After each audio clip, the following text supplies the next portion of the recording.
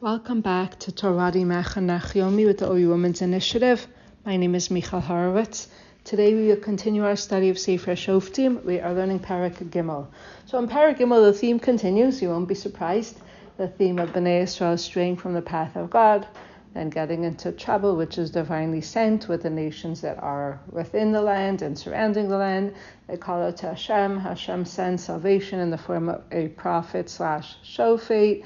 There's a period of tranquility and quiet, and then the same pattern happens again. We actually meet three different shoftim, three different judges in this parish, in this parak: Osniel ben Kenaz, Ehud ben Gera, and Shmagar ben Anat. So very interestingly, we meet three different judges. So let us learn the parak together. And the parak begins by telling us that they did not eradicate, again, Parak Gimel, they did not successfully eradicate all of the nations who lived amongst them, which we have already seen and which we already know. And then the pasuk tells us, Parak Gimel, pasuk Hey, Bnei Yisrael yashvu b'kerev haknani, and the children of Israel were dwelling amongst the Canaanites, which is never a good idea, and that's certainly not what Moshe Rabbeinu instructed them to do. Hachiti v'Amori v'Peruzzi v'Achivi v'Yevusi, they were living amongst the Canaanite nations. What happens if we live too long amongst umos ha'olam? Vayichu espenoseim lahem lenashim ve'espenoseim nasnu livneihem. This is exactly what Shimon and Levi were afraid of. Bereshus Parak Lamed Daled. If Dinah stays with Shechem and they take the deal that Shechem wants, they'll start to intermarry. And they took their daughters for themselves as wives, and they gave their daughters to their sons. And from intermarriage, Vayavdu es Eloheihem, they start to worship foreign gods. Vayasu b'nei Yisrael sarah b'nei Hashem, pasuk Zayin, and the children of Israel did bad in the eyes of God. Vayishkechu es Hashem Elokeim, they forgot Hashem their God. Vayavdu es Baalim v'es Hasherus, they started to worship Baal and Asherah. Vayichrav Hashem b'Yisrael, and God was very angry, and He sold them into the hands of Kushan Rishosayim Melech Aram Neharaim. Pasuk. Vayichrav Hashem b'Yisrael Vayimkarim biad Kushan Rishosayim Melech Aram Neharaim, and Hashem gave them over into the hands of Kushan, the name of the king, Rishosayim. We're going to talk about what that word means. Melech Aram Neharaim. Vayavdu b'nei Yisrael as Kushan Rishosayim Shmona Shanim, and they were subjected to the rulership of Kushan Rishosayim for 8 years. Who is Kushan Rishosayim? So according to the Steinsaltz Nevi'im, Kushan, similar to Cush, might well be the original name of this king, but it is almost certain that Rishosayim was not his real name. Rather, it was a corruption or addition to his actual name that expresses his wickedness, like Risha, Rishus, of his method of government and leadership. Rishosayim is actually doubly wicked. Now, where did he come from? He arrived from quite far away. Far away is Aram Naharaim, the land between the rivers, which is the area of Mesopotamia, in the region of modern-day Iraq. So this is a king from far who is doubly wicked, and they are subjugated to his rulership for 8 years. And I think what emerges from this parak, you will see the battles of the Israelites and the Shoftim with these different kings. We meet three different Shoftim, is that times were not tranquil. The people went in under Yehoshua, but they were not tranquil times. They were fighting enemies. They were subjected to foreign powers. It was a time of upheaval. Maybe they said, I can't believe we're living through this. Maybe they said, the world is so chaotic. Who could imagine such a thing? Maybe they were just used to it. I don't know. But sometimes we think our world is more chaotic than ever before. Interestingly, in Sefer Shoftim, Amalek makes an appearance a number of times. So what did they do when they get into trouble and they're subjugated to the king from far away who is doubly wicked? Vayizaku b'nei Yisrael Hashem, children of Israel cry out to God, and Hashem establishes them for them a savior. Vayoshim, and He saves them. Who is it? Osniel ben Kenaz, Achi Kalev Hakato Mimenu. So the savior is Osniel ben Kenaz. Now, interestingly, the Medrash teaches, the Medrash Bereshis Rabbah, how did Osniel judge the people? What does it mean he judged the people? He interceded with God on their behalf. He said, God, you promised Moshe you would save the Jews even if they were undeserving. You must keep your promise, even if we see a period of intermarriage, even if they're worshiping Baal and Asherah, you said you would save them. And therefore, that's what it means, according at least to the Medrash, that Osniel ben Kenaz was a shofet. He passed judgment. You said you would save him no matter what. V'tzihi pasuk hey. V'tzihi alav pasuk yud. I don't know why I said that. Sorry, pasuk yud. V'tzihi alav ruach Hashem. The Spirit of God was upon him. Vayishbot es Yisrael. He didn't judge Israel, he saved Israel by invoking a judgment in the heavenly courts. And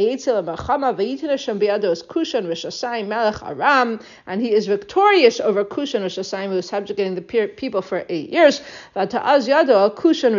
So we see here that Hashem was with him, and Hashem put the king of Aram Naharaim into the hands of Asnil ben Kenaz. The land was quiet for 40 years, and Asnil ben Kenaz dies. This period of 40 years is very, very interesting, because we know that 40 in Tanakh and in Halacha is an important unit of time for starting something new. Where do we see that? 40 is a measurement of a unit of creating a new entity. How long did the people wander in the desert? 40 years. To root out one generation and start a new generation who would be able to enter the land. They wandered the desert for 40 years. How many days the spies toured the land? I know I'm out of chronological order here. The spies toured the land for 40 days and 40 nights. Let's create a new entity, Moshe hoped. From a slave mentality to a free people in our own land. How long did it rain in the days of Noah? 40 days and 40 nights. How many se'ah of water do we have in a mikveh for it to be halachically kosher? 40. The Gemara tells us 40 days before the creation of the Vlad, a bas kol comes out and says, Bas ploni the ploni. So how long was Moshe on the mountain for Matan Torah? 40 days and 40 nights. Total 120 days. But the truth is it was in sets of 40. So we see that 40 is a very, very important number, both in halacha and in hashkafa, and in Torah, Shbichtav and Baal Peh, for creating a new entity, a ger who goes down into the mikvah on 40 se'ah of water. He goes down not Jewish after the whole process of gerus, and he comes up and he's a new person. He's a totally new person. A woman who goes down who is tameh according to the laws of Taras Mishpacha, and then she comes up and she is tar. So we see that 40 is an important unit for creating something new. But the whole pier perhaps is the land was quiet for 40 years, since under Asnil ben Kenaz they had victory and they called out to God, Vayizaku b'nei Yisrael el Hashem, and Hashem established the salvation for them through Asnil ben Kenaz. Perhaps the hope of a Kodesh Baruch Hu, Kaviyachal, is that the people will not revert back to sin. I want to actually quote something very, very interesting from the Art School Nevi'im Rishonim Reuben edition.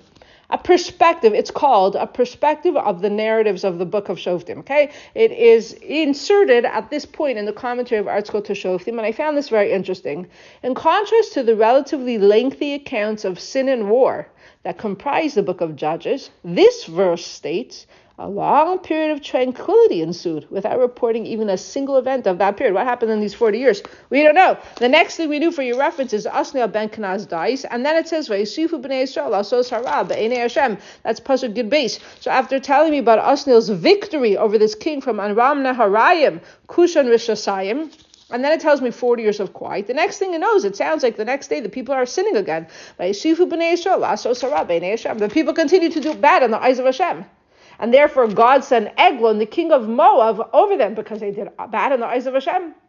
And then, Pasuk Gid Gimel, Vayasof Elavis b'nei Ammon v'Amalek, Eglon, the king of Moab, comes upon them. Ammon joins the battle. Amalek, our enemies, always get together. Rashi tells us in the beginning of Parshas Balak, what are Moab and Ammon doing together? You see the same thing here. Moab and Ammon, they hate each other. Rashi says in the beginning of Parshas Balak, Sefer Bamidbar, it's true, they hate each other. But to defeat Israel, or they think they can defeat Israel, they'll always get together. They have Achdus to Lahavdil, they have Achdus to come destroy the Jews. So the next thing we know after this 40 years of quiet, as when the people stray from the ways of God, he sends Eglon, the king of Moab, he sends Bnei Ammon, he sends Amalek, and they start to attack. So I think that this is a very important perspective that I came across when I was preparing this parak.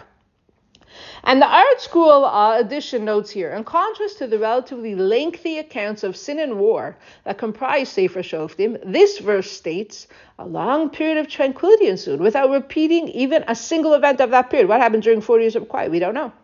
And the context of the narrative is clear. It was a time when the nation maintained the high standard of righteousness that the Torah expects of it. So in other words, if it didn't tell us anything, it means for 40 years they were going in the path of Torah. The 613 mitzvos was their code of conduct.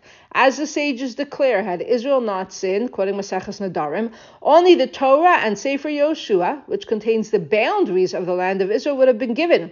The reason we have the other Sifrei Tanakh is because they teach the concept of schar and onish, reward and punishment. And they contain musar and lessons, admonitions and lessons that direct people on the proper path.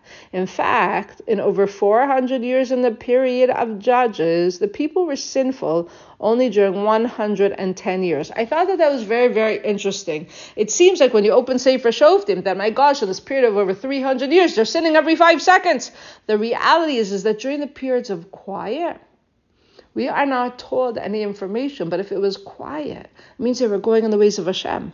And the people were only sinful during 110 years, quoting Rashi to say for Yechezkel, of this time period. So I thought that was something important to keep in mind as we go through the book, and it seems like, oh my gosh, they're sinning every 5 seconds. It's actually not true. So there were 40 years of quiet. Then they start to sin again. And like we said, Eglon, king of Moab, joined along with him as Ammon and Amalek because to destroy us, the International Court of Justice at The Hague. Shem Yirachem Aleinu. Every enemy gets together to destroy the Jews. Every enemy gets together to say the state of Israel is committing genocide. Even if historically they hate each other, when it comes to bashing the Jews, to destroying the Jews, all of a sudden they're all friends. You see it also? Look at this,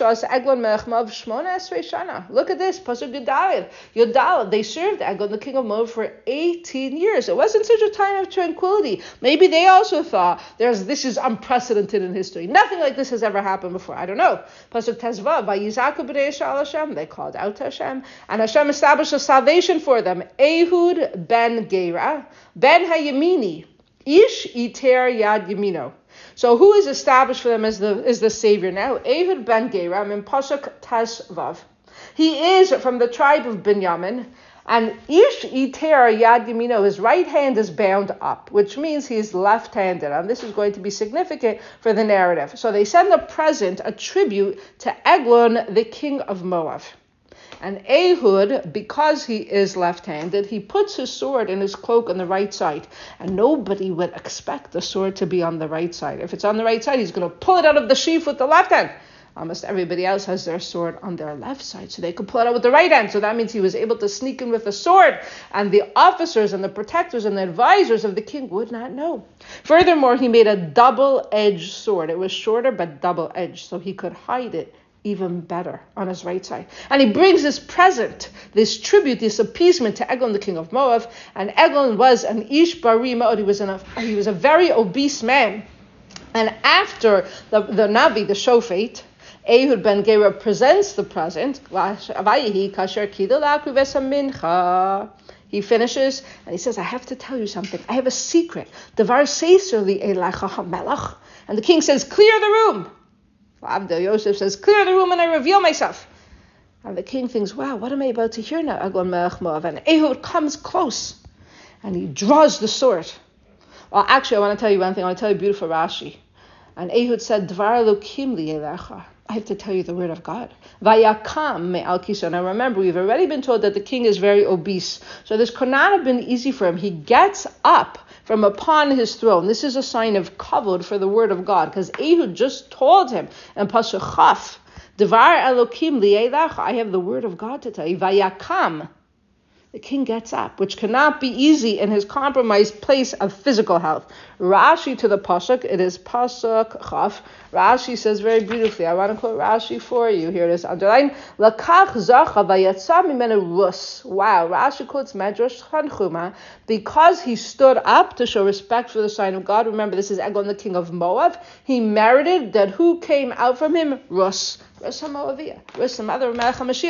even though Eglon is about to be killed in a very gory description in Parag Gimel of Shoftim, Vayakam, he rose to show respect to God.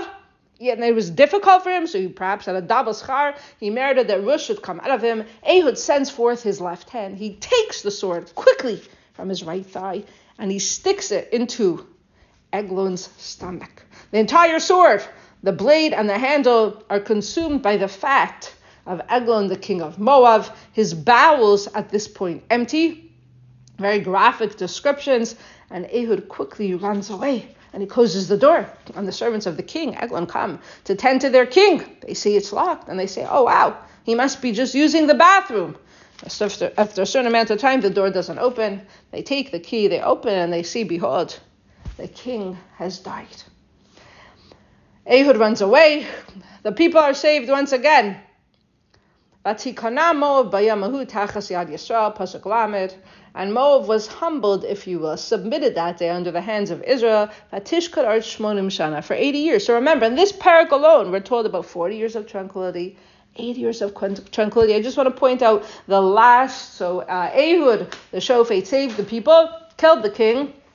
I want to talk about the last pasuk just for 1 second. I know our time is up here. But pasuk lamed, I read that already. Pasuk lamed al. Va'acharav haya Shmagar ben Anas. We meet a third Shofet, and after him, after Ehud, was Shmagar ben Anas. Vayach es plishtim sheish meos ish, and he smote the plishtim 600 men. Vayosha gamhu es Yisrael. And the Shmagar ben Anas also saved Israel, who was Shmagar ben Anas. Art scroll called Seder Olam. Shmagar was a Levi who was a judge for only several months following the death of Ehud. His brief reign of a few months is included in the 8 years of tranquility mentioned in the pasuk above. So I think the lesson really from this parak, from the whole sefer, is that it wasn't so tranquil for them either. How exactly did they feel? What exactly did they think? I didn't live there. I don't know. Maybe it was precedented. Maybe they were used to wars. But Eretz Yisrael niknes b'yisurim. It's very clear from these psukim that for the people at the time of Shoftim, when they went in the ways of Hashem, Hashem was on their side and there was tranquility. When they were Chman and son intermarried and served Baal and the Asherah, Hashem was not on their side. Okay, we are learning today, Li'ilui Nishmat, Ima Hosenu Hayehakarot, Esther Oppenheimer, Allah al-Shalom, and Sarah Schenker, Allah al-Shalom, each deeply devoted and proud to transmit their family's Torah legacy to the next generations. B'ezrat Hashem, we will continue tomorrow. Kol tov and thank you to all.